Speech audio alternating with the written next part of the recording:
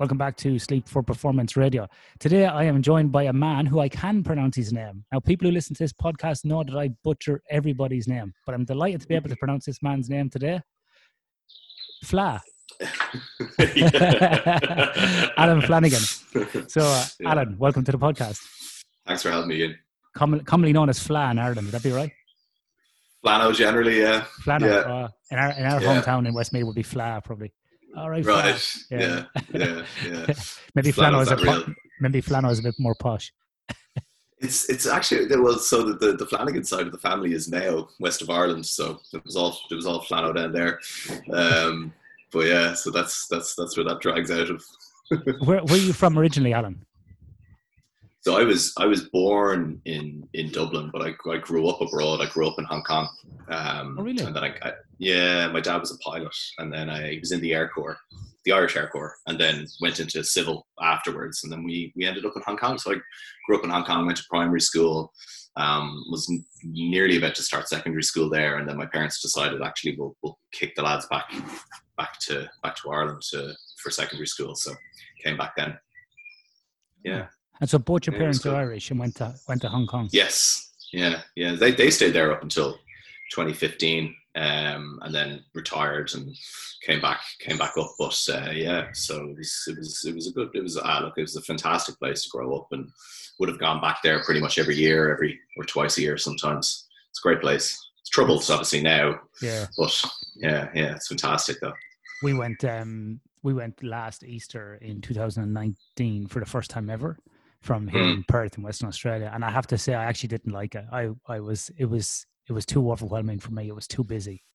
So this is the thing. I actually didn't grow up in the city. When you go to Hong Kong as a tourist, like the kind of postcard picture of Hong Kong, you know, the really kind of built up intense area, like on the island side, and you know, and on the mainland side. But that's only kind of really where people tend to gravitate to. But actually, there is, believe it or not, countryside in Hong Kong.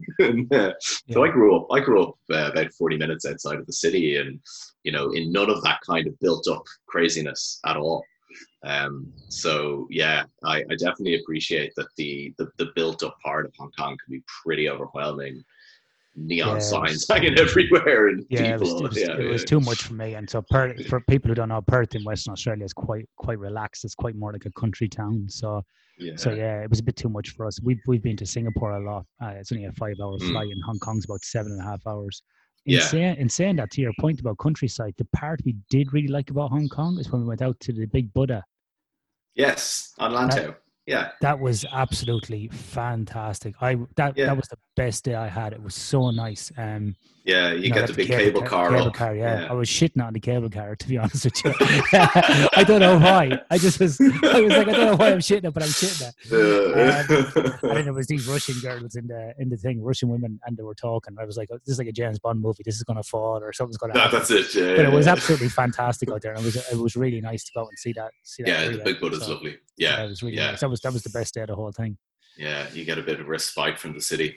Yeah. So I was in Perth actually when I was 12 on a flight. When my dad did it. My dad used to fly to Perth, and so one trip. This is pre 9/11 when he used to be able to just stick someone in the spare seat in the cockpit, you know. So yeah, I did. I was there when I was 12. We did 13. We went out to Fremantle Prison. I remember that. Yeah. Did a tour of that, and good memories of Perth, albeit distant memories now. I brought my dad down to Fremantle Prison just a few months ago. He was there for the first time. Brought him down for the tour. It's kind of where we bring all the tourists, but it's a fantastic tour. I think I've been on about 7 or 8 times. I love it. So it's a good tour. And you always get different people like doing the tour, so it's pretty good. So Alan, the reason we had you on today was actually to talk about your recent publication in the Journal of Nutrients, which is titled, because it's part of a special edition on this area, and we've had a few people on before about this area of chronic nutrition, sort of timing and food, and the title of your paper is Dietary Patterns of Nurses on Rotational Shifts are Marked by Redistribution of Energy into the Night Shift. Now, this must be a good paper because it has a long title. This is my theory is that the longer the title and the more words, the better it is, because I've got some jargon titles as well. We actually, there was a lot of back and forth over the title. I wonder if someone will just come up with a paper one day that goes like, food makes you fat, food makes you skin, like just like just 3 words, you know. Yeah. So Alan, this is part of a series of papers around your PhD, is that correct? Well, that actual publication was from my MSc dissertation. Essentially, that was my MSc dissertation that we then decided to turn into a paper and submit for publication. But it's fits under the umbrella certainly of my PhD. So I went straight from my MSc into a chrononutrition PhD, where broadly speaking, although it's not necessarily shift work per se that we're looking at, we are looking at the effects of the behavioral cycle, so sleep, wake, meal timing versus circadian rhythms, and whether your response to food intake at different times of day is more driven by the circadian cycle or your behavioral cycles. So we did a forced jet lag study, a simulated kind of mock jet lag study at the sleep lab at the University of Surrey last year, where we used a 5-hour delay. So equivalent to traveling from, say, London or Dublin to Chicago or New York, that type of, so westward travel about a 5-hour delay. So the actual publication itself in Nutrients was my MSc dissertation, but yes, it kind of flows on really and fits under the umbrella of my actual PhD research currently, which is chrononutrition, broadly speaking. So what's your background, Alan, then before your master's? What did you sort of study undergrad? What's your interest? So my background, not unlike yourself, is somewhat of a meander. So I originally, I started out with a humanities degree, which was my interest in school. I did English and history in college. Originally thought I wanted to do a master's in history and kind of go that route academically. But career-wise, kind of was thinking, I wasn't really sure where that would lead. So after that, I went to the King's Inns in Dublin and did a law degree, got called to the bar in October 2009, and I practiced as a barrister in Dublin for the guts of 10 years. My interest in nutrition was always there, kind of in, as more of a hobby interest, very much related to my interest in sport. But as I started getting more interested in it, I was reading research a bit more, trying to read research. And obviously with no scientific background, I didn't have a clue what I was doing. So I wanted to do some formal education with it. And I, through some good advice, found the nutritional medicine MSc at Surrey. And that MSc program is modular, so it fit. I was able to stay working and do the MSc over 2 years.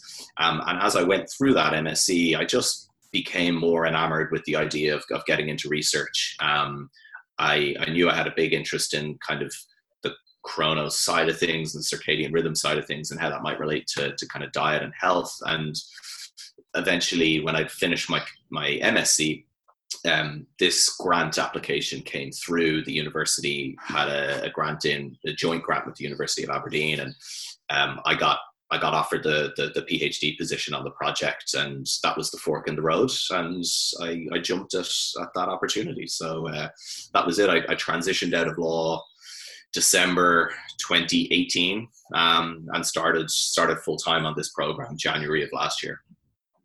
At the University of Surrey, which is in England. Yeah. Yes. So I moved over. Yeah. So you started off doing history in English, and then you switched to law. Is that right? So you didn't finish finish that degree. You switched over and actually majored in law and became a barrister. No. I did. I finished my actual degree. My undergrad degree is in history and English. And then afterwards, if you do law as an undergrad, you can go straight to the King's Inns and do the 1-year barrister degree course. Yeah. But if you don't, but you have say a humanities degree, you can do the same process, but you do 3 years instead.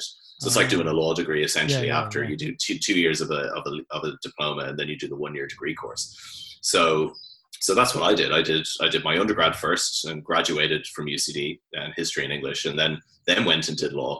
And then started working, and then did my MSc while I was still at the bar, and then left to do the PhD. So it's been an interesting education route.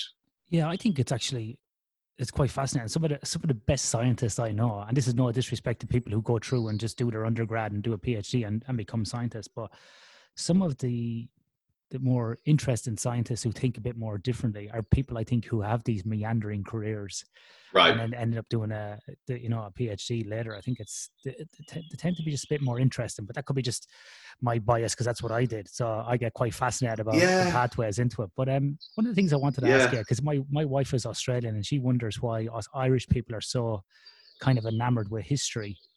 I actually was a massive history buff at school as well. I still like history. I talk about history, listen to history podcasts, watch documentaries. Why is it that? Why do you think maybe so many Irish people, number one, are interested in history, number two, are pretty good at it, and a fair amount of people want to study it more? And you have some phenomenal academic historians. Phenomenal academic historians are Irish, and particularly military historians. I think it's just ingrained in our, I think to understand being Irish is inherently to understand Irish history. And you can't really contextualize, particularly now as a country, we've kind of grown up a bit and we're able to celebrate a bit more of the kind of, diversity in our history. And Irish history, there's nothing linear about it. There's nothing straightforward about it. It's all shades of gray and complexity. And I think that to kind of have that understanding, particularly as a country that only became independent in 1922, it's different to a country like America where you kind of invent your own history from 1776 onwards, and that's your narrative. Yeah. Whereas, our history is very much defined as in a way not having control of our own destiny, and I think I think that's why we're drawn to it, maybe is to try and kind of understand and put some context on where we are as an independent country, and as a country with our own kind of national psyche and way of kind of, maybe that's why we're drawn to it. But yeah, it's an interesting question. I'm not sure. That's my personal kind of take. We become interested in it because maybe we're trying to kind of figure out, how we got here. Yeah. And I think it's interesting as well that even as kids, as 12, 13, 14-year-olds would be and I grew up in a working class environment. It wasn't like we were sitting around in Belvedere College, drinking tea and debating questions. But even on the sort of walking to school or kicking a football, people would argue about stuff about history. That never happened. Right. Yeah, but if you look at this happened. And people would have all these strange facts that would come out, and you're like, what? Yeah, well, if you look at those houses out the road that were, built in XYZ suburb, they were actually the black and tans for the English that came in. Right. That family married this family, and then so you're telling me that guy across the road, his granddad was a black and tan? Yeah, didn't you know that? Right. Yeah. Then, yeah, but they come in. They were Portuguese sailors in the 1800s. It's like what? Just all over your history. So. It is, absolutely. Yeah, it's pretty bizarre. But how do you think, Alan, how do you think English and history, studying those subjects, and even law, have helped you transition to a scientist? So, I was actually having this chat with a friend of mine recently, and it's something that I've joined the dots in, maybe in hindsight. One thing that I think particularly about law is, from a scientific perspective, law and science are really not that different. On paper, they look completely different. But if you think about it from the level of epistemology, both of them, you start with a question that has to be tried, or in the scientific sense, tested. You have a threshold that has to be met in order to deem that question has been answered or proven. You set standards for that proof that have to be met. It's just, in law, that might be beyond a reasonable doubt in a murder trial, or on the balance of probabilities in a breach of contract case. Whereas in science, it's a p-value and a power calculation. Yeah. So they're the same in principle. They've just manifested in different ways. So science just tries to make its quantum of proof more objective by the use of statistics, whereas in law, we're inherently relying on, putting someone before a jury of their peers, or a body of judges, or a single judge acting alone. And in principle, they're similar. But what I think now in hindsight is that in law, it's not enough to simply say, here's my evidence, right? You have to prove your evidence. So and one of the last kind of big big case that I did before I left was a kind of a boundary dispute in the High Court, and we spent 6 days arguing over where a map from 1976 came from. It was drawn by an engineer, but the engineer was dead, so we didn't know whether he based it off Ordnance Survey or whether he just drew it himself or whether it came off an aerial photograph. But we needed to be able to prove this. Yeah. So it's not just about saying, here's my evidence. You have to show where your evidence comes from. And that means you're looking behind just what's on paper. And my approach to science, right the way through my MSc, in hindsight, has very much been that. It's not just, oh, this paper found X. I'm always interested in, well, how did they find that? And is the veracity of this, does it stand up to scrutiny? And so my interest has always been almost in the behind workings, at the kind of like epistemological level and at the level of methodology, and very much interested in not just knowing what the answer is, but how the answer came to be arrived at in the first place. So I think that has been the most helpful, I suppose, principle that was kind of bet into me as a lawyer, that actually is very transferable to going into science. That understanding maybe of really what evidence actually is, what proof is. And I think in science, people can be conditioned, particularly if they've only been into science, into thinking of things like proof and causation in very rigid ways. Whereas in a legal sense, you see proof as a continuum. It depends on the question being asked, and people, particularly in the biomedical science realm, can become very kind of adherent to the hierarchy of evidence, and as if that's proof. It's not proof. It's just because a study is an RCT doesn't mean it's inherently better than a prospective cohort study. But people fall into that way of thinking. So I think I've always been a bit more, in hindsight, I've been a bit more dynamic with my way of thinking about concepts of proof and evidence, and also very focused on not just what your evidence is, but how you arrived at that point. Yeah, that's interesting. Yeah, because funny enough, on the last few months of my PhD, I was actually a juror, and I sat there. Where are you? Yeah, so I sat there for 10 days, and I was actually looking at it from a kind of because I was quite irate that I was called for jury duty in the last few months. I was like, I don't fucking need this at the moment. I just don't need this fucking heartache at the moment. And what kind of trial? Drug dealer, But okay. Obviously he was innocent, so it was quite interesting. So he was a drug dealer, and the notebook that was presented had all these names in it, but the key for the names, like the code. So if he was calling somebody Diamond, in the back page of his notebook he had Diamond equals John from Sydney. So it's like, and John's phone number. So like, it was like basic things, like if you're going to have a code that you're using in your book, maybe have it in a separate book. Maybe so have the code book. Yeah. So I was thinking about ethics, and about decoupling the name from the subject. I was laughing. I was thinking about that. Yeah. I was thinking about, there was lots of things to laugh about, to be honest with you. I was thinking about then when the trial was going on about, the evidence, like they were kind of stating something that this happened. The prosecution, nearly like a hypothesis, and then the prosecution was systematically working through a number of aims to prove that, a bit like a scientific theory as well.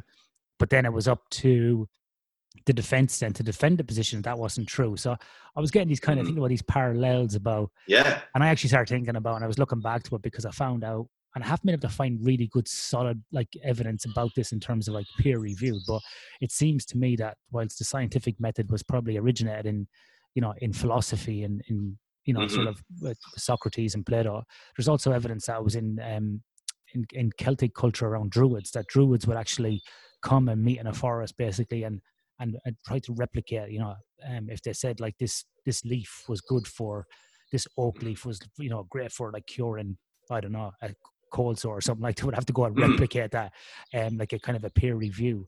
And then obviously peer review didn't really happen then. It's sort of in our modern times, still the Royal Society, I think in the 1700s. But it was really interesting just looking at that, about defending your work and proving things. And I was looking at that. And then also I actually started thinking about peer review because, no disrespect to my jurors, but there was a lot of people in that jury room that if I was getting tried by them, I'd be worried. Like there was some basic concepts in life, not about the trial, but just basic concepts in life that just weren't there.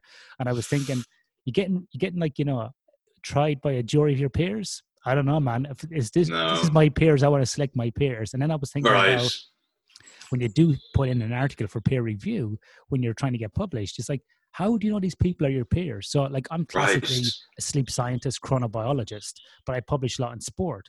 But I might get an exercise physiologist reviewing my work. How do I know fundamentally know that what my work is? Right. I agree with that completely. One of the things that, because I kind of like thinking about science from a kind of epistemological standpoint, one of the conversations I've been quite drawn to over the last year has been, 2 years now, has been nutrition science as a field has been taking a bashing, not just in the lay kind of populist press, but actually even in the academic literature. And you've had papers published, just like completely rubbishing or attempting to rubbish, for example, dietary assessment methods in epidemiology. But, the papers published by an exercise physiologist or so they're all of those criticisms have come from people that are outside the field. And in the substance of what their arguments are, that lack of subject-specific understanding is really evident. And yet, it's like me deciding, God, psychology really uses a lot of qualitative research. That's nonsense, and actually submitting a paper to publish based on my superficial knee-jerk reaction that their method of doing work in their field isn't what I like, basically. And it's been a bizarre conversation to watch play out. And in response, then you've got people from within the field publishing well-constructed rebuttals to this. But the fact that even has to take place gives an insight that I think, to your point, is potentially at play in the peer review process, where you've submitted a paper and you hope it's gone to people that have the relevant expertise to actually critique it and peer review it, but you don't have maybe confidence that that's the case.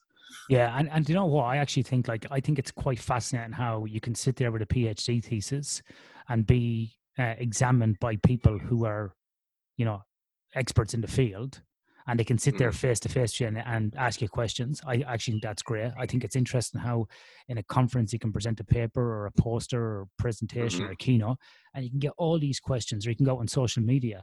But you can't actually sit down with your work in a written format after the experiment and take the bashing. I don't understand that. I don't understand. I don't understand the logic behind it, because I'm quite happy to sit.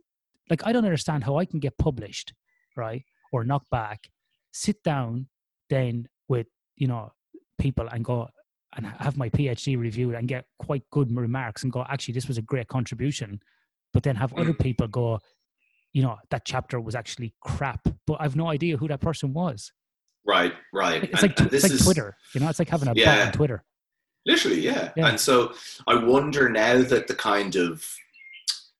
the movement for greater transparency in science and more open access and, the reproducibility crisis, and as all of that kind of comes to the fore now, I wonder whether some of these old structures and ways of doing things may change somewhat or may adapt a little bit. So, I get the idea behind an anonymous peer review, but perhaps what would be more constructive in the long term would be some more open back and forth in the manner of the way that you would, like you said, defend a PhD thesis or even field questions at a conference and that kind of thing. And maybe there's room to build that into the publication process, so it's not as murky and anonymous in many respects. Yeah, and I find the other thing as well is, like, in the sleep world, for example, like we often talk about, to get back to your point about hierarchy of evidence, like the gold standard for assessing sleep is polysomnography in a lab, and they get like levels 1, 2, 3, 4, like that kind of as they descend, they get less sort of, I suppose, they lose less sort of goldness, right? But they're still pretty good. And then you get into sort of actigraphy realm and the wearables, and then you get down into sort of self-reported stuff. But it's really interesting. Like I'll submit a paper with polysomnography, looking at the prevalence of sleep disorders, for example, in a group of people, and it just get rejected straight away from a journal. And we'll just say XYZ Sports Journal. Somebody else will come around with self-reported data that fundamentally does not even, the calculations or the extraction of their data doesn't agree with sleep science or chronobiology. They'll infer these crazy claims that stuff happens like cold water does this, or Yeah. a dietary supplement does this, and it's all Right. self-reported. And then They've used the Carolyn sleep scale. Yeah, and then it gets published and then gets promoted as like breakthrough science. You're like, really? Right. Like, Yeah. How do you not even have some internal, I don't know, criteria about the type of evidence you're going to publish? And I know I get your point earlier on about like evidence can be different and so on, but my God, don't reject a paper that's heavily based on scientific fact versus like a subjective paper. Don't even. But you see that with different journals, like I have, and I know that a few people in nutrition have a bit of a bee in their bonnet with the BMJ. The BMJ publish some good stuff in nutrition, but wow, do they publish some awful stuff. And what they're particularly bad at is allowing editorials be published by complete quacks. And you're sitting there then wondering, who's on the editorial board or the review board that's either not seeing, it makes you question whether there is, because it's a medical journal, sufficient subject-specific knowledge in the pool of reviewers to look at, for example, a nutrition paper or to consider perhaps the implications of some of the editorials that are published. And you're just left face palming sometimes with some of the stuff that comes out, because it's such a respected entity in the publication world that anything that's published in it has veracity. And the frustrating thing is the inconsistency, because like I said, you do get some really good papers that are published, but you get some awful stuff. And that can be frustrating in and of itself. And you're left wondering, how did this actually make it? It's pretty interesting. Yeah. Yeah, it is. Yeah. So look at that. See, there you go, Alan. There we go. We did the classic.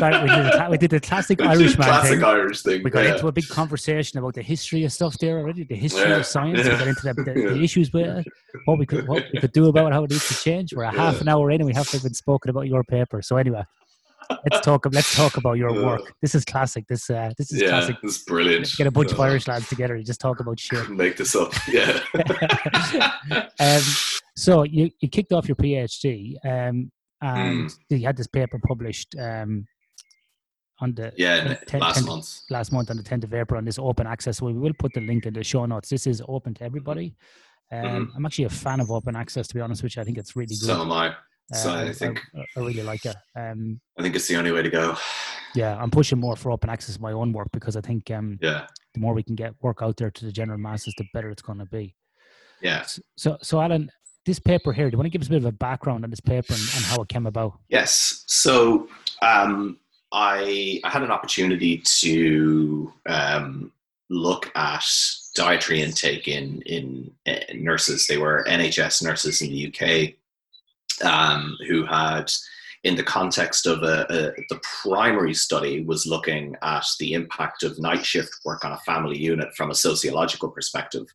But 14-day diet diaries were completed, so it gave me this nice data set to work with.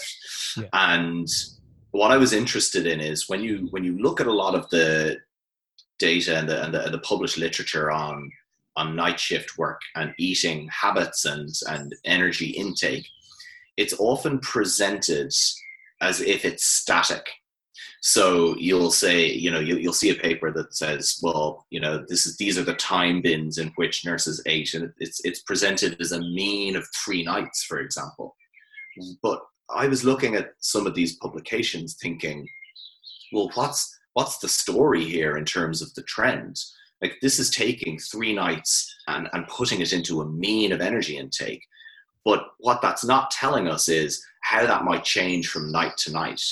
And the reason I became interested in that question was because most of the research on night shift work, or in shift work generally, suggests that night shift workers don't actually consume any more total daily energy than fixed day workers.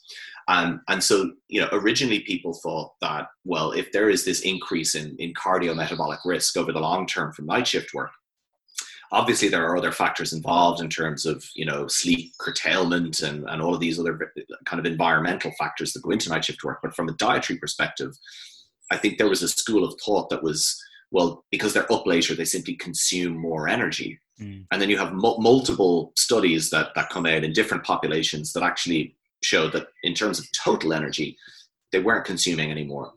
So when I thought about that, the question that I had in my head was, well, if they don't consume any more total daily energy, what's their pattern of distribution, and how does that change from night to night? So the specific hypothesis, rather than take the 3 nights that they'd worked or whatever nights that they'd worked and condense it into a mean and present it as something fixed, we thought that we would look at the pattern of redistribution from night to night in these night shift workers. And what was interesting was that, again, consistent with the wider field and the wider literature, once we had kind of done the dietary analysis, it was clear that they didn't consume any more total energy. They were serving as their own control. So we were comparing them to we had 14 days of dietary information for each nurse, 20 nurses in total. And the condition for inclusion was that they worked a minimum of 2 nights. So we had 12 nurses that worked a minimum of 2 nights and 8 that worked 3 in a row. And so what we were able to do was compare the energy intake on their night shift days, on the days that they work night shifts, to their rest days or their non-night days. And again, consistent with the wider literature, they consumed pretty much the same amount of total daily energy. But what we found was that on the first night, on average, they consumed about 26% of their total daily energy during the night shift, which was between, say, 9 p.m. and 7 a.m. Yeah. And then on night 2, we saw this big jump. So it went from about 26% up to about 36%. And then for the nurses that worked 3 nights in a row, we saw that it wasn't as high as night 2, but it was still higher than the first night. So we are seeing this dynamic pattern of redistributing energy as someone works night shift to night shift to night shift. And that from a human behavioral perspective, is certainly in more line with what we might expect in terms of the hypothesis, because, people aren't just going to eat the same fixed timing when their whole schedule is changing from dramatically. In fact, if you start from a day off into a series of night shifts, your first night, everything in terms of your eating patterns is very much aligned to that daytime. So what we tended to see was on that the first night shift, during that day, they tended to eat in terms of meal timing that was relatively consistent with their off days, but then they just had this energy intake during the night. And then on night 2, because they've only gone to bed at, say, 8 or 9 o'clock, and they've everything has been pushed back now on that second day. So they're eating before they go back on the second shift a little later in the day, but they've also redistributed much more energy to that actual phase between 9 p.m. and 7 a.m. on that night shift. So we think, yeah. Sorry, I was going to ask you. Sorry, do you think that this is not just because of so I get what you're saying about going from your days off to a normal eating pattern, then into the night shift, maybe have consumed a lot of your calories that day, and then gradually you're moving or slightly adapting to more like an owl chronotype, going to bed later, or moving into that kind of phase. Is this also an external factor about culture in these environments? And what I'm getting at is, if you look at, let's say, nurses, paramedics, firefighters, they generally will socialize around food on shift. And a lot of times, and we've done this ourselves in sleep labs, I've done it myself in the military, it's right, on our last night or on our last day, we'll order pizza. We'll order Chinese takeaway. We'll do something like that. Was there any of those factors present with the increase in the distribution of that 24 redistribution of energy into the night shift? Yeah, I would have liked to look at that, because the primary study, like I said, was from a sociological perspective and very much was a mixed methods design. But in relation to dietary intake specifically, and in relation to their food intake on the night shift, we didn't have any qualitative data to work with. And I think that is, it's a missing link in nutrition science generally. I think we really don't do enough qualitative research or even mixed methods research to, because food intake, like you say, it's inherently behavioral. So I can't, unfortunately, we don't have that data for that study. In terms of speculating from some of the other research, I think there is definitely, we made this point in the discussion, our opinion was that based on this data, it was probably behavioral, certainly. And there's two reasons for that. One is that we know from the chronobiological research that 2 to 3 nights of working night shifts is disruptive, but is not sufficient in duration to actually cause an adaptation to that new sleep-wake schedule. So it doesn't suggest a kind of circadian effect. And when you do look then at some of the other qualitative research in terms of nurses, or specifically nurses, and because they're quite a focus group for this area, and night shift work, there are clear behavioral and environmental correlates of energy intake in terms of, it just being comforting, the stress component, the sociality component, if you're just taking a break and you're going to have a cup of tea and a biscuit or whatever, a couple of biscuits before getting back on the ward. There was an interesting qualitative study in Australia that, if I remember, was in firefighters, and similarly, these kind of qualitative themes came kind of through. What was interesting in that study was that there was an expression of people being more aware now of the health implications, perhaps, of kind of eating at night and trying to make better choices. So I absolutely think that, yes, these factors are driven by behavioral and environmental factors rather than, a circadian adaptation to the night shift, because it's too short a duration to have that actual kind of shift in your circadian rhythms to that night shift period. Yeah, especially because it's only, like you said, but like less than 3 nights, and sort right. of that's, and sort of where we may see a bigger shift or adaptation, or, well, it depends what your view of adaptation is, because we can never really fully adapt to being night shift people. But over time, there is some, I would call it semi or quasi adaptation. But anyway, we see here, like in Australia, for example, in industries like mining, oil and gas, or even some of those papers like firefighters that Grace Vincent has published in, has done her thesis on firefighters, or Charlotte Gupta's writing some papers on the same subject. We see people doing night shift for up to 2 weeks straight, and even a month in some cases. And that's 12-hour night shifts going for a month. And that's where we see a lot of disruption circadian-wise. We see a lot of poor diet behavior occurring, either in the research or in sort of the consulting work that I do. We see a lot of these guys gaining a lot of weight. Lots of other sort of issues being presented as well.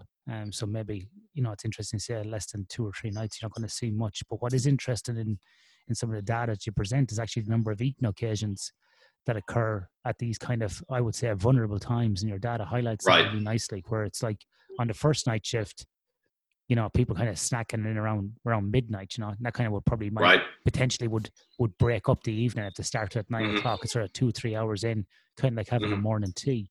But then between 3 and 4, when we start heading into this circadian nadir or circadian dip, we see on the first night, like, the number of eating occasions is quite low, but on the second night, they're having a lot more kind of probably snacking behavior that peak in their eating occasions on the second night was kind of much further into the biological night than the peak on the first night, which, as you said, was earlier. And again, that might indicate just that behavioral aspect of, on the first night, they're still much more kind of just aligned to that daytime, and they haven't yet had the disruption of staying up till 7 or 8 a.m. and then trying to sleep. And as you'll know, the sleep quality after a night like that is crap anyway. So it's not like they're having a restorative sleep from 8 till 2 p.m., 8 a.m. till 2 p.m. They're not. They're having a restless kind of relatively disrupted sleep. And so that, factors into it as well. So you're inherently carrying more fatigue and a whole host of these additional factors that go into the the milieu that is night shift work in terms of health kind of risk and trying to manage that risk. Yeah. So Alan, the other thing as well is, and I'm not a nutritionist or dietitian, but I was interested here looking at some of your stuff in the results. You spoke about the breakdown here between carbohydrates, protein, yes, and fats. And fat, yeah. So they're generally like, dietitians, nutritionists would look at in those three groups. Why are they important to look at in terms of this kind of chrononutrition research? So there's a couple of reasons, and there was a couple of interesting aspects of those results, although they weren't significant statistically. I think there were a few trends there that warrant comment. In terms of just why they're relevant from a circadian perspective, we know that there are diurnal variations in factors like glucose tolerance, for example. So that's probably one of the most well-established metabolic aspects of circadian biology, is your ability to respond to carbohydrate intake and process it efficiently is enhanced in the early part of the day. And it diminishes as the day goes on, and it's particularly impaired in the biological night. Similarly, our circulating levels of fatty acids tend to correspond to a degree with that variation in glucose tolerance. So during the biological night, when again we're not anticipating food intake, we have a circadian rhythm in circulating fats and circulating triglycerides and or what are known as free fatty acids that are just circulating in the blood. So if someone's consuming a high carbohydrate and high fat meal in the biological night, not only are they getting really impaired blood glucose responses to that are, kind of elevated and they have an impaired ability to actually process that blood glucose, they're also getting the same effect with their circulating fats. So eating dietary fat during the biological night is having quite a negative effect on circulating levels of fatty acids, and that has implications for cardiovascular disease and and other cardiometabolic complications. And what's interesting in the trends in our study was that dietary fat decreased from night to night. Carbohydrate somewhat increased, and that could just be because there's a number of hypotheses we could go with here as to why that might be the case. One is that from a neurological perspective, the brain's primary fuel source is glucose, and it may just be that additional cost of wakefulness is making people gravitate to carbohydrate. We know from some of the sleep curtailment research that there's a preference for high carbohydrate foods in a sleep deprived state. So maybe that's at play. But what I'm particularly interested in is the role of dietary protein and the potential for that to be possibly a beneficial nutritional strategy for night shift workers. There was a paper published by the Monash Group back in March or February, which looked at the effects of a high protein meal as the dinner meal pre-shift during simulated night shift, and found a benefit for glycemic control overall. So people's overall blood glucose responses were better. I would be interested. There's a group in Holland. Now, this is more from the sports nutrition realm, but there's a group at Maastricht University who do a lot of research on dietary protein and muscle protein synthesis and these kind of responses. But they did a proof in concept study where they looked at amino acid digestion during the biological night and using a nasogastric feeding tube. So what they found was that there was complete protein digestion. I'd love to be a participant in that study. Right. Tube down your nose. Looking, thank God for human volunteers. So yeah, but you're looking at that and you're thinking, okay, well, now granted they're asleep, but you're looking at that and you're thinking, could there be the potential for kind of low carbohydrate and low fat and high protein snacks during the biological night as opposed to just in the dinner meal, perhaps providing less of a negative impact on blood glucose tolerance and on postprandial lipemia, or on the circulating levels of fat in the blood after a meal? And I think that would be a really interesting next step, because it could provide finally some additional nutrition strategies for night shift workers beyond just eat less or don't eat, or here's the eat well guide, just eat it at night. It's the night shift, the nutrition advice for night shift workers currently, I think, is fairly underwhelming in many respects if you're a night shift worker. I totally agree with you, and it's one of the biggest things that I get asked when I go and work with companies, is especially when I start doing, let's say, group sessions or dealing with individuals who work rotating shift work. They always talk about the availability of food, because a lot of times they're in remote areas, so they're getting fed a bit like military. They always talk about food choices. They always talk about being tired. And so, it's this whole mix between alcohol, caffeine, food, what's the right food, what food should be provided, and so on. But it's interesting because from the research and from sort of anecdotal feedback and my work with these companies, obviously not being published, but more like in a consultancy sense, is that you're right, between sort of 3 and 7 o'clock in the morning, this carbohydrate, thing is quite high in terms of that, I suppose, that drive for consuming carbohydrate. Preference was the word, and you see that a lot, and obviously, this is quite bad, like you say, because obviously you're not supposed to be having that type of food. You're just having impaired responses. It's difficult to process, and it's comforting as well. And the other thing as well, I was talking to Charlotte Gupta the other day, and that podcast will be probably out before this one. And I spoke about from myself when I was doing long distance ultra running, where, being awake for 27 hours running. Wow.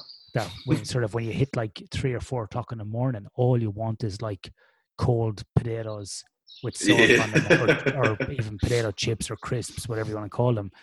And it's kind of twofold. It's like, one is that you're kind of sick of eating, sugar and lollies and junk throughout the day because it's hard to eat, and you get to a point where you're just like, I cannot eat one more energy gel, I cannot eat one more piece of chocolate, I just can't do it. And sort of, I remember being on this mountain in the side of Colorado. It was like 4 o'clock in the morning. This guy handed me this cup, and it was just like little cubes of potato cut up with salt on them. And I remember I had like about 5 of them, and it was like, that was like the best meal ever. Like I would have paid like $500 for it. And it was just, and then some guy gave me M&Ms after, and I was like, no. Yeah. So it's pretty interesting that you see this. Yeah. There's also this thing known as sensory specific satiety, which happens in nutrition, where literally if someone's eating the same food, as in a food with the same kind of sensory properties and stuff that you get, you just hit this cognitive wall with it, where you're just like, I'm it's why you can have like a dinner but always have room for dessert, because you're switching up the sensory properties of the meal.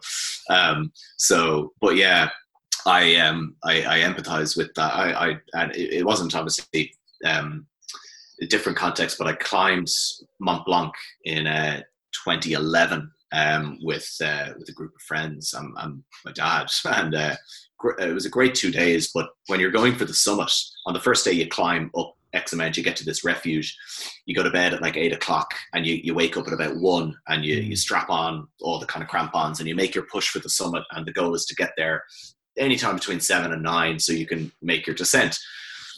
And it was really funny because the day before, I was just hammering in these kind of like gels and basically the powdered Lucozade Sport, and I was just mixing up a big 2-liter bottle.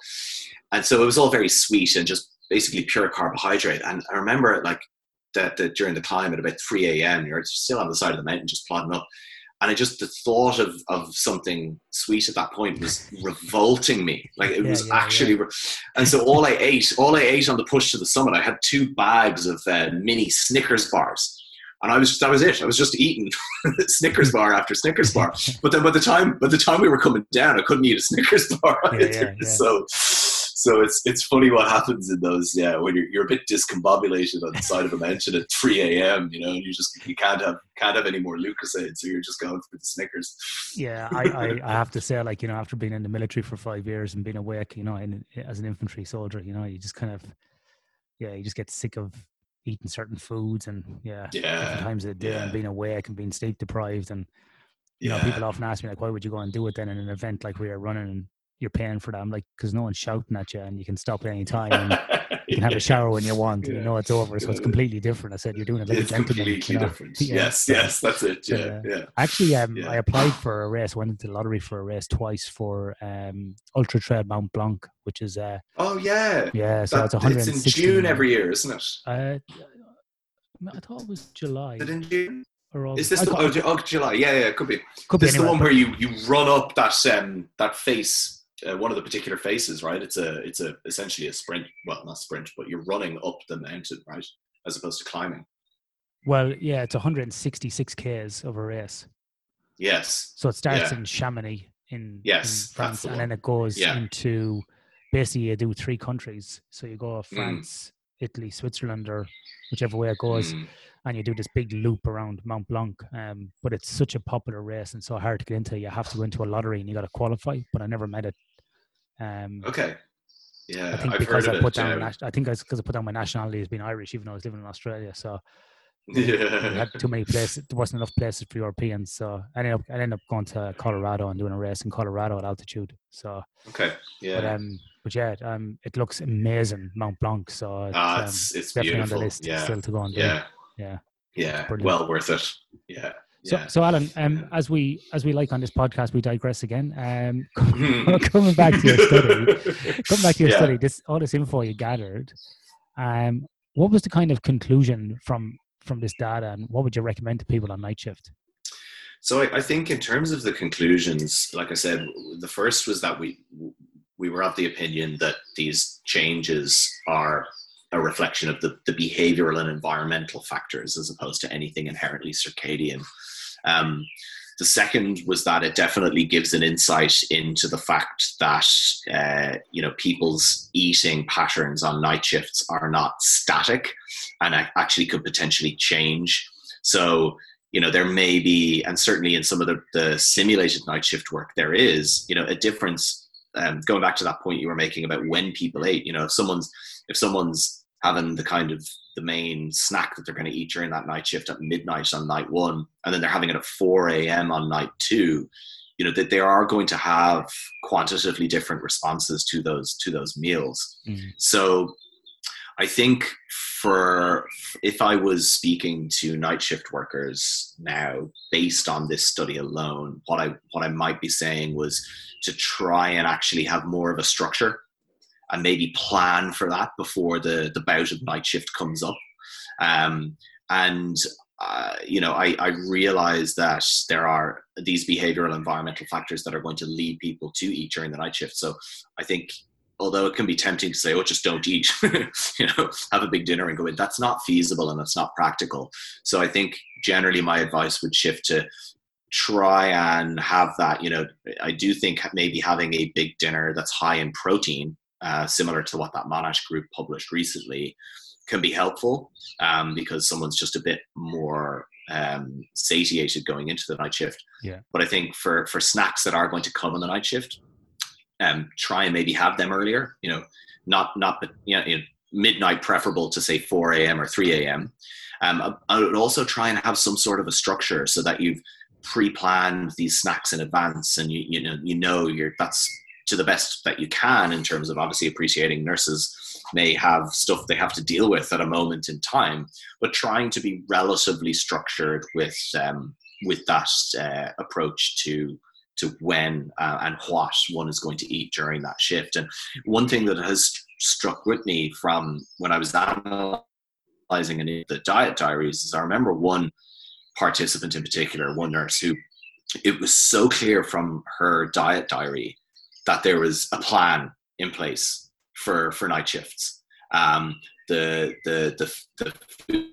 foods were, the timing of them was the same. It was just it was well structured. And I remember thinking, if I was to do night shifts, that's the way you would want to do it. Is I think have a plan and have a structure so that you don't end up with this really ad hoc night to night random kind of timing and distribution of energy intake, which circadian rhythms are very much dependent on time cues, and the more consistent those time cues can be, even if they're coming at a time when, we're not necessarily in an ideal scenario going to be giving ourselves these time cues, I think the consistency would be better. And I think in a general sense, try and keep snacks during the biological night or during a night shift to lower overall calories. There is going to be an energy component to this, and I think you're better off having a kind of filling 300 calorie snack than a 700 calorie dump of carbohydrate and fat into the system at 1 o'clock at night or 3 o'clock at night. That's an interesting point, Alan, you make, because this could be, I'm interested to hear your thoughts on this actually about planning, because I think that may be true for people who don't do shift work. So for example, in business, some of the people who are the most unorganized that I know and the least productive are the ones who do not plan. They don't plan their weeks. They don't plan their days. They don't plan anything. They basically go to work every day and just react to email or just react. In addition to that, a lot of people will often ask me, "Oh, you stay so fit and healthy. Your weight doesn't go up and down. How do you do it?" I go, I basically plan every week. So I said, like the week before, I plan out, like, this is what's going to happen for work if I have to travel, or this is the exercise I'm going to do. I'm going to rotate my exercise between running and swimming and jiu-jitsu and whatever I'm going to do. And then my wife and I will plan out sort of on a Saturday or Sunday, right, what's this week? Are you away? Are you here? What exercise are you doing? We're going to go here on this night. It takes like 10 minutes, right? Okay, we're going to clean on this day, or, I can't do this and I've got to go do something else. You move blocks around. And then we also plan out the meals and we shop to the plan. So one, we save money on not like buying shit that we don't need really. Two, you get prepared for the week because we're both busy. And then you see it right on, Monday night we're going to have, I don't know, like a halloumi salad and some bread. And then on Tuesday night we're going to have a vegetarian lasagna. Wednesday night you're going to have like homemade fish and chips. Thursday night it's going to be, I don't know, stir-fry vegetables and chicken. And a Friday night is always our takeaway night. And we generally get fish and chips. My wife loves to have a fish and chips on a Friday night. She grew up as an Australian Catholic with some Irish guilt. So she likes that, right? So we get that. And that's our night where we don't plan anything. Friday night, because I will generally be traveling before this COVID stuff. But it's like Friday night, fish and chips. We get some chocolate. We get some, crap basically out of the shop. We have our fish and chips. We eat our crap. We watch a movie. We giggle. We go to bed. We get up the next morning. I go get coffee, maybe grab some cinnamon buns, and that's the kind of guilt period, right? And then on Saturday evening, it's back on the horse. The odd time, maybe on a Sunday, we might be out for something. We might get pizza somewhere, an Italian restaurant or something like that. But we generally plan out the vast majority of the week, and that really helps me keep my weight under control, so to speak. And the older I get, you see, it's harder to keep it down. But have that plan. But a lot of people who ask me about this, I'm like, well, what do you have for dinner most nights? Oh, I don't know, whatever I feel like. So how do you decide what you want? Or when I'm driving home at 5, I ring my wife or I ring my husband and I say, hey, John, hey, Susie, what do you want for dinner? I don't know, what do you feel like? Oh, I'll just get a takeaway. So I end up then getting a takeaway 4 or 5 nights of the week, to your point about not being planned. So do you think the lack of planning on night shift causes, would say, weight issues as well for people, or lack of energy on day shift only, or a day shift as well as night shift? Is it something you see across the board? I think planning generally, like you said, in any context has an inherent benefit. And especially if people aren't in the habit of planning, the difference that could make by starting to do it. I think when it comes to something like shift, and when it comes to anything chronobiological, I think routine is relatively key. And consistency is key. And so I think with shift work, it's not just, and I think a lot of the research, rightly, is focused on, the shift itself. But I think we have to remember it's not just that 2 or 3 night shifts, It's not like someone just wakes up the day after their last night shift and is back to normal, is back on their normal schedule. There's a carryover effect that we have to think about as well. And how is that impacted? And what was interesting about our, the overall data set was the original thesis that the sociological research, in terms of in the nurses, included interviews with husbands and with the children.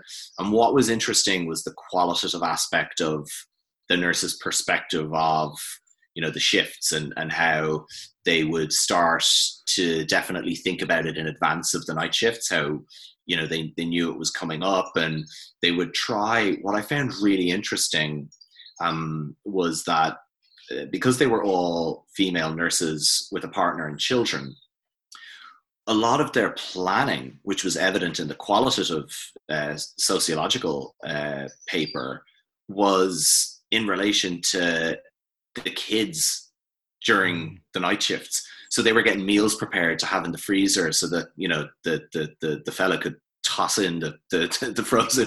The husbands did not come across as particularly useful in this circumstance. I have to say, they didn't do lads a good service. But that was the thing. Their planning was not necessarily into themselves. They were thinking ahead. They were thinking ahead for the kids, and making sure that that there was dinners in the freezer that could be thrown in and stuff like that. And that really struck me. So there's only so much of a cognitive load, I guess, that someone could spend. They were putting others before themselves. Put it that way. Yeah. So that was really interesting. So there's a whole sociological, behavioral dynamic going on to shift work that I think is important to look at and tease these factors out, because it's all well and good coming up with some dietary strategy, but if it's useless in a real world context, or if it doesn't take account of these behavioral factors, then it might as well be confined to paper. Fully agree. And it's the same advice I always give in if I'm doing practical research or when I'm working with clients, whatever it might be. I could write you a great system. I could write you a great manual you could put up on the shelf, and you could polish that off when an auditor comes along, or you could prove that you had these things in place. But if nobody's using it doesn't work. It's not worth the paper it's written on. So I'd rather get one good action in that's affecting positive change across your business or with your team or in a research context, have one practical finding that can help a team, and not worry about, I think the paper or the publication or the manual or the document afterwards is a reflection of what's actually happening. Yes, so absolutely. Obviously, and it can be used then to inform the change or support the change. Exactly. But it isn't it in and of itself. It's just a reflection of what we're trying to convey, exactly. And then how do you use that information? And coming back to our point at the start of the podcast, I think that's where some academics get it wrong. The game becomes about the papers and the number of papers and 100%. The fancy titles in the journals, as opposed to have you actually positively affected change with people. And that's the key for me, is like, how can I use science? How can I use my background? How can I use my expertise, education, my energy to make a positive change? And like, one of the good things I liked about, doing my PhD in Super Rugby was like, we'd be in town, the Super Rugby team, one of the players be in town, and they come over like, "Oh, Ian, how's it going?" And my wife is like, "Oh, those guys like you." It's good because I've helped them in a number of different projects. I've worked closely with them. I've treated them with respect. Or even like the day I got out of hospital with this thing on my neck, I was getting a coffee because I love my coffee, and I said to my wife, "Let's go by the coffee shop." And one of the players there from the Western Force was like coming over, like, "Oh, I saw you got that done. I saw it on Facebook, and hope you're going okay." And blah blah blah. And it's like that's 5 years later, where you work with those people and you make that positive change. And even the captain of Western Force been on the podcast, Ian Pryor, and he's spoken about some of the things that they've kind of brought on into the team from some of the work that we've done, and coaches that we've worked with have brought that on into other Super Rugby teams. And to me, that's the best compliment you can get from your work. Absolutely. It's not about the paper that's being published in the European Journal of Sports or another one in Journal of Sports Sciences. That's great for the academics, but for me, when the guys go, "Oh, that stuff you said," or even with the podcast, people will stop me and go, "Oh, listen to your podcast last week with Alan Flanagan. That was really interesting about planning for night shift. I might start doing that for night shift." I'm like, I'll message you then and go, "Alan, we hit the mark. We got one positive change here, Got one positive change. That's why we should keep doing what we do." Yeah, I think so. Yeah, I agree. I think that we can. Yeah, it's something that I would share that kind of.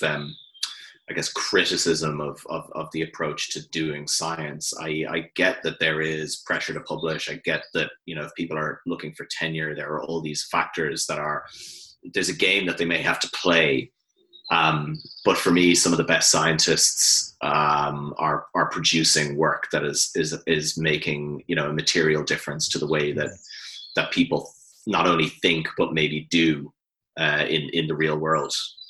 Yeah, I totally agree, and that's why we do this podcast, is try to bring that good science to everybody, and that's what we should be doing. We should be using it for good. That's why on Twitter I try to use Twitter for good, not for evil. I just follow nice people. That's difficult. It is, but you know what? It's really easy because I just unfollow. So I love how people get outraged on Twitter, and I say this lots of this podcast. I love how people get outraged. You can just click unfollow, right? Right. Like I've only blocked one asshole, right? Only one asshole I've blocked, right?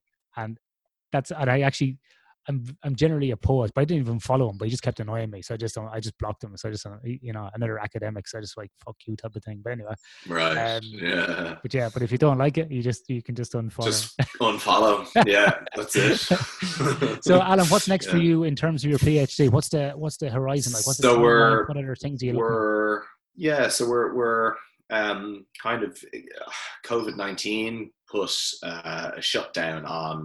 We were tantalizingly close to getting the remaining plasma samples from the study that we ran last year analyzed. So that was a little frustrating because it would have meant that we could have put the lockdown to good use in terms of analyzing it and maybe starting to write things up. But as it stands, there's a kind of, in an immediate sense, finishing out the analysis from the study last year, which will be interesting. And then I'm writing up an ethics application right now to, what I want to look at is a big interest of mine is this kind of interaction between someone's chronotype and social jet lag. So, you know, we tend to think of chrono disruption as in these kind of extreme circumstances, like shift work. We're talking about shift work, for example, or jet lag. But if you look at the way that modern social timing is generally set up, whether that's the school start time or someone's work start time, and they maybe have to have a commute. And if they're a late chronotype, evening type, or night owl, colloquially, you know, they're vulnerable to this disconnect between their internal biological timekeeping and their preference for time of day versus their social time that they have to comply with for work and other reasons. And there's suggestions from a nutrition perspective that late chronotypes are prone to distribute more energy later in the day, have worse diet quality, and these kind of factors. So I want to look at, observationally just at the start as a pilot study, the relationship between chronotype social jet lag, the extent of someone's social jet lag, which you can calculate, and their meal patterning. So in the same principle of the way I looked at the nurse's energy intake for my MSc dissertation, I'm not interested just in a quantification in a static sense. I want to look at the dynamic pattern of their meal timing and how that might change based on their free days when they can self-select their own timing versus their work days when their timing is dictated to them. So I'm interested in how that might change over a course of like a 2-week period. So that's. Are you going to measure? Are you going to get a kind of a? Obviously, people can self-report, say, chronotype by questionnaires like the morning, evening questionnaire, the Immunotype chronotype. So are you going to get them to wear actigraphy as well, so you can actually correlate that with it as well? Yeah. Oh, cool. Yeah, actigraphy.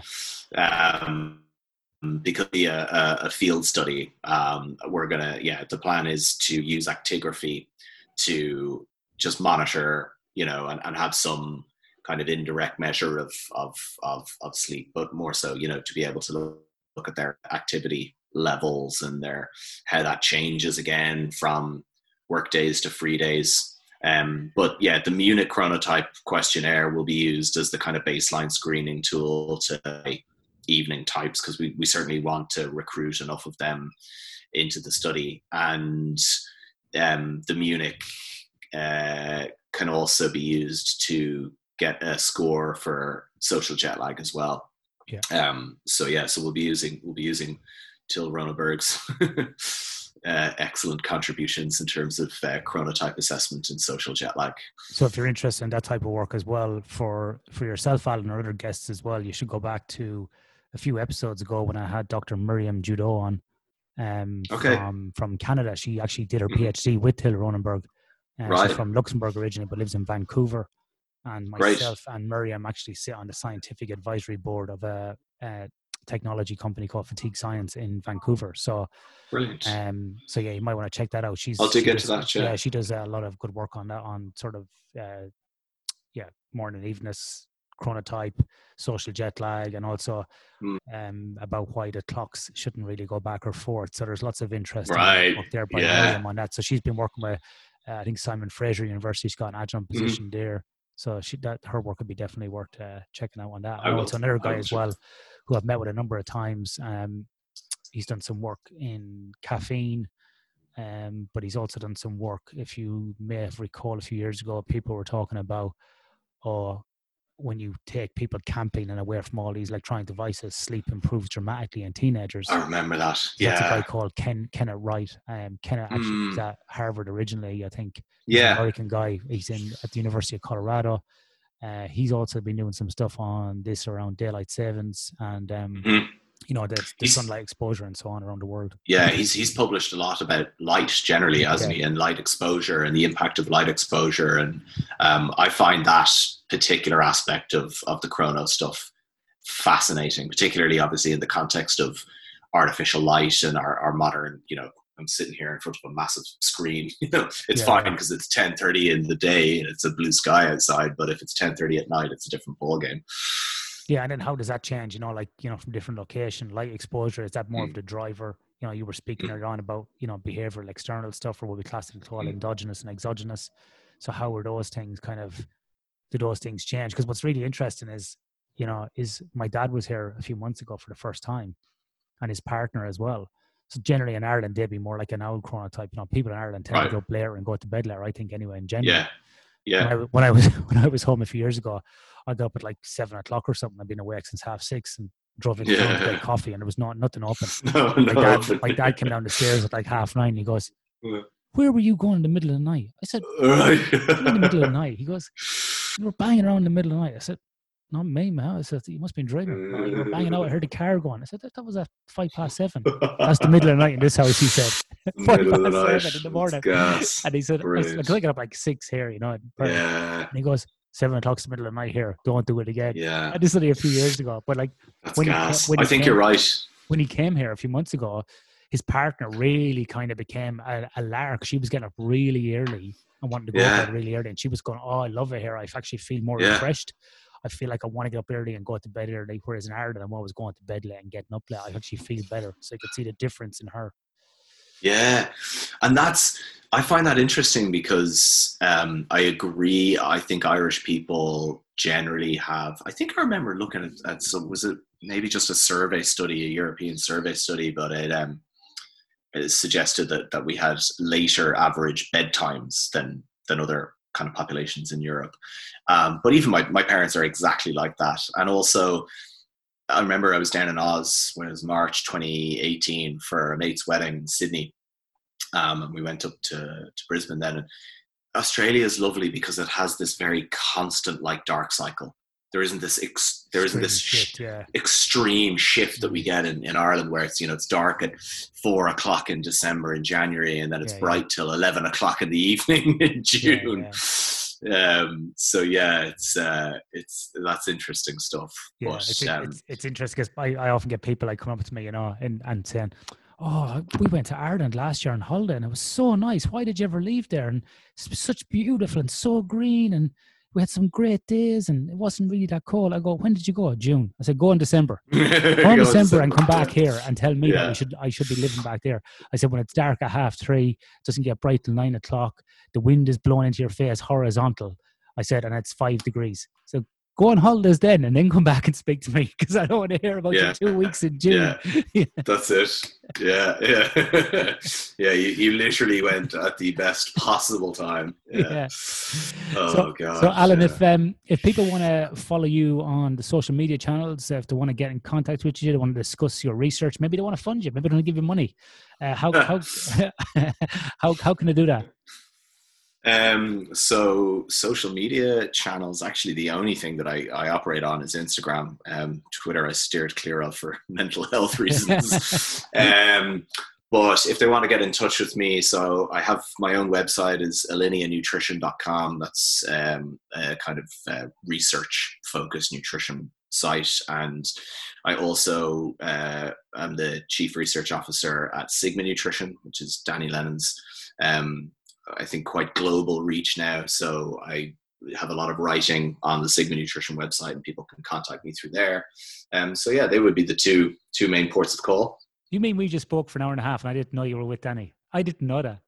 No, really? Okay. I had no idea. Absolutely no idea. Yeah. I had no idea. So yeah. So Danny was here last year, and we went for lunch here in Perth. Oh, great! All right. Yeah, so did you know that I knew Danny? I think I remember you were on the podcast before, weren't you?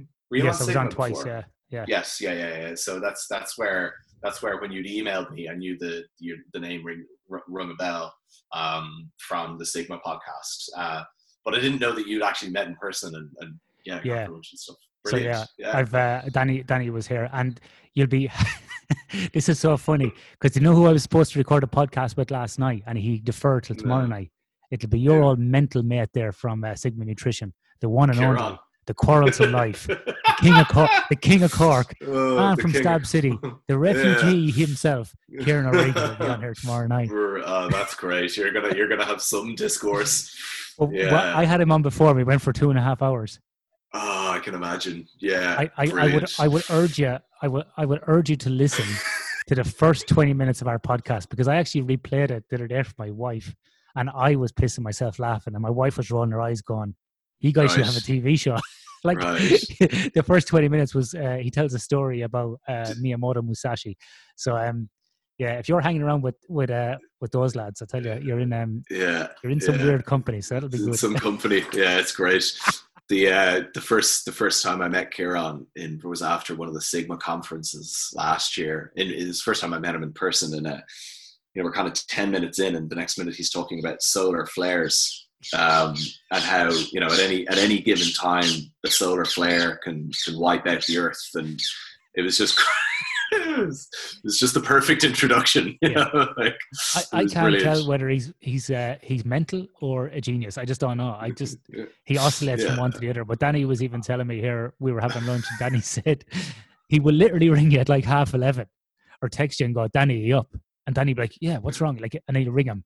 And he'll go, "Danny, did you know in 1643 there was a surveyor in North America looking at..." Like, he'll just come out with this random thing. And then Danny said he could be talking for 2 hours like, "Kieran, I have to go to bed. Like, stop." Okay, yeah. Pretty interesting character. I'll just keep you... That's brilliant. Yeah. So he's doing his PhD now as well. So I'm going to have a chat to him tomorrow night about that. Yes, he is. Yeah, with I think John Kiley is his... supervisor, so that will be an interesting dialogue. Definitely. You'll have to get Kieran to sign up for his PhD. He'll be, or not Kieran, Danny. He's the only one now that won't have a PhD. You have to get. That's it. We'll have to force him down the path. That's a great podcast, guys. For anybody's listening out there, you're interested in nutrition. There's no one better than Danny out there at the moment. No. If you have an interest in nutrition, go and listen to Sigma Nutrition. He's got a great website, lots of free resources. The man gives away so much information. He's got some great people on there. He's had a number of sleep people on there as well, if you're interested. So Dr. Meeta Singh has been on there recently talking about sleep and immunity. Myself and Meeta and Michael Gradner did a webinar on sleep, immunity, physical and mental health recently as well. That's on YouTube. He's had Amy Bender on there from Calgary. He's had myself on there a couple of times. He's had a bunch of people on there about circadian rhythm and the effect on nutrition. So if you're looking for a good podcast, guys, Sigma Nutrition is awesome. It's the way to go. Yeah, it's really good. Absolutely. Yeah. Alan, thank you very much for your time. I think we could speak for hours, and I think we'll definitely have you on again to I'm really interested about your future work. Looking at the chronotype. Yeah, well, I'll keep you posted. I'll keep you posted, and thanks for having me on. It's been a great chat. No, it's excellent. So thanks very much. I really appreciate that. My pleasure. Thank you.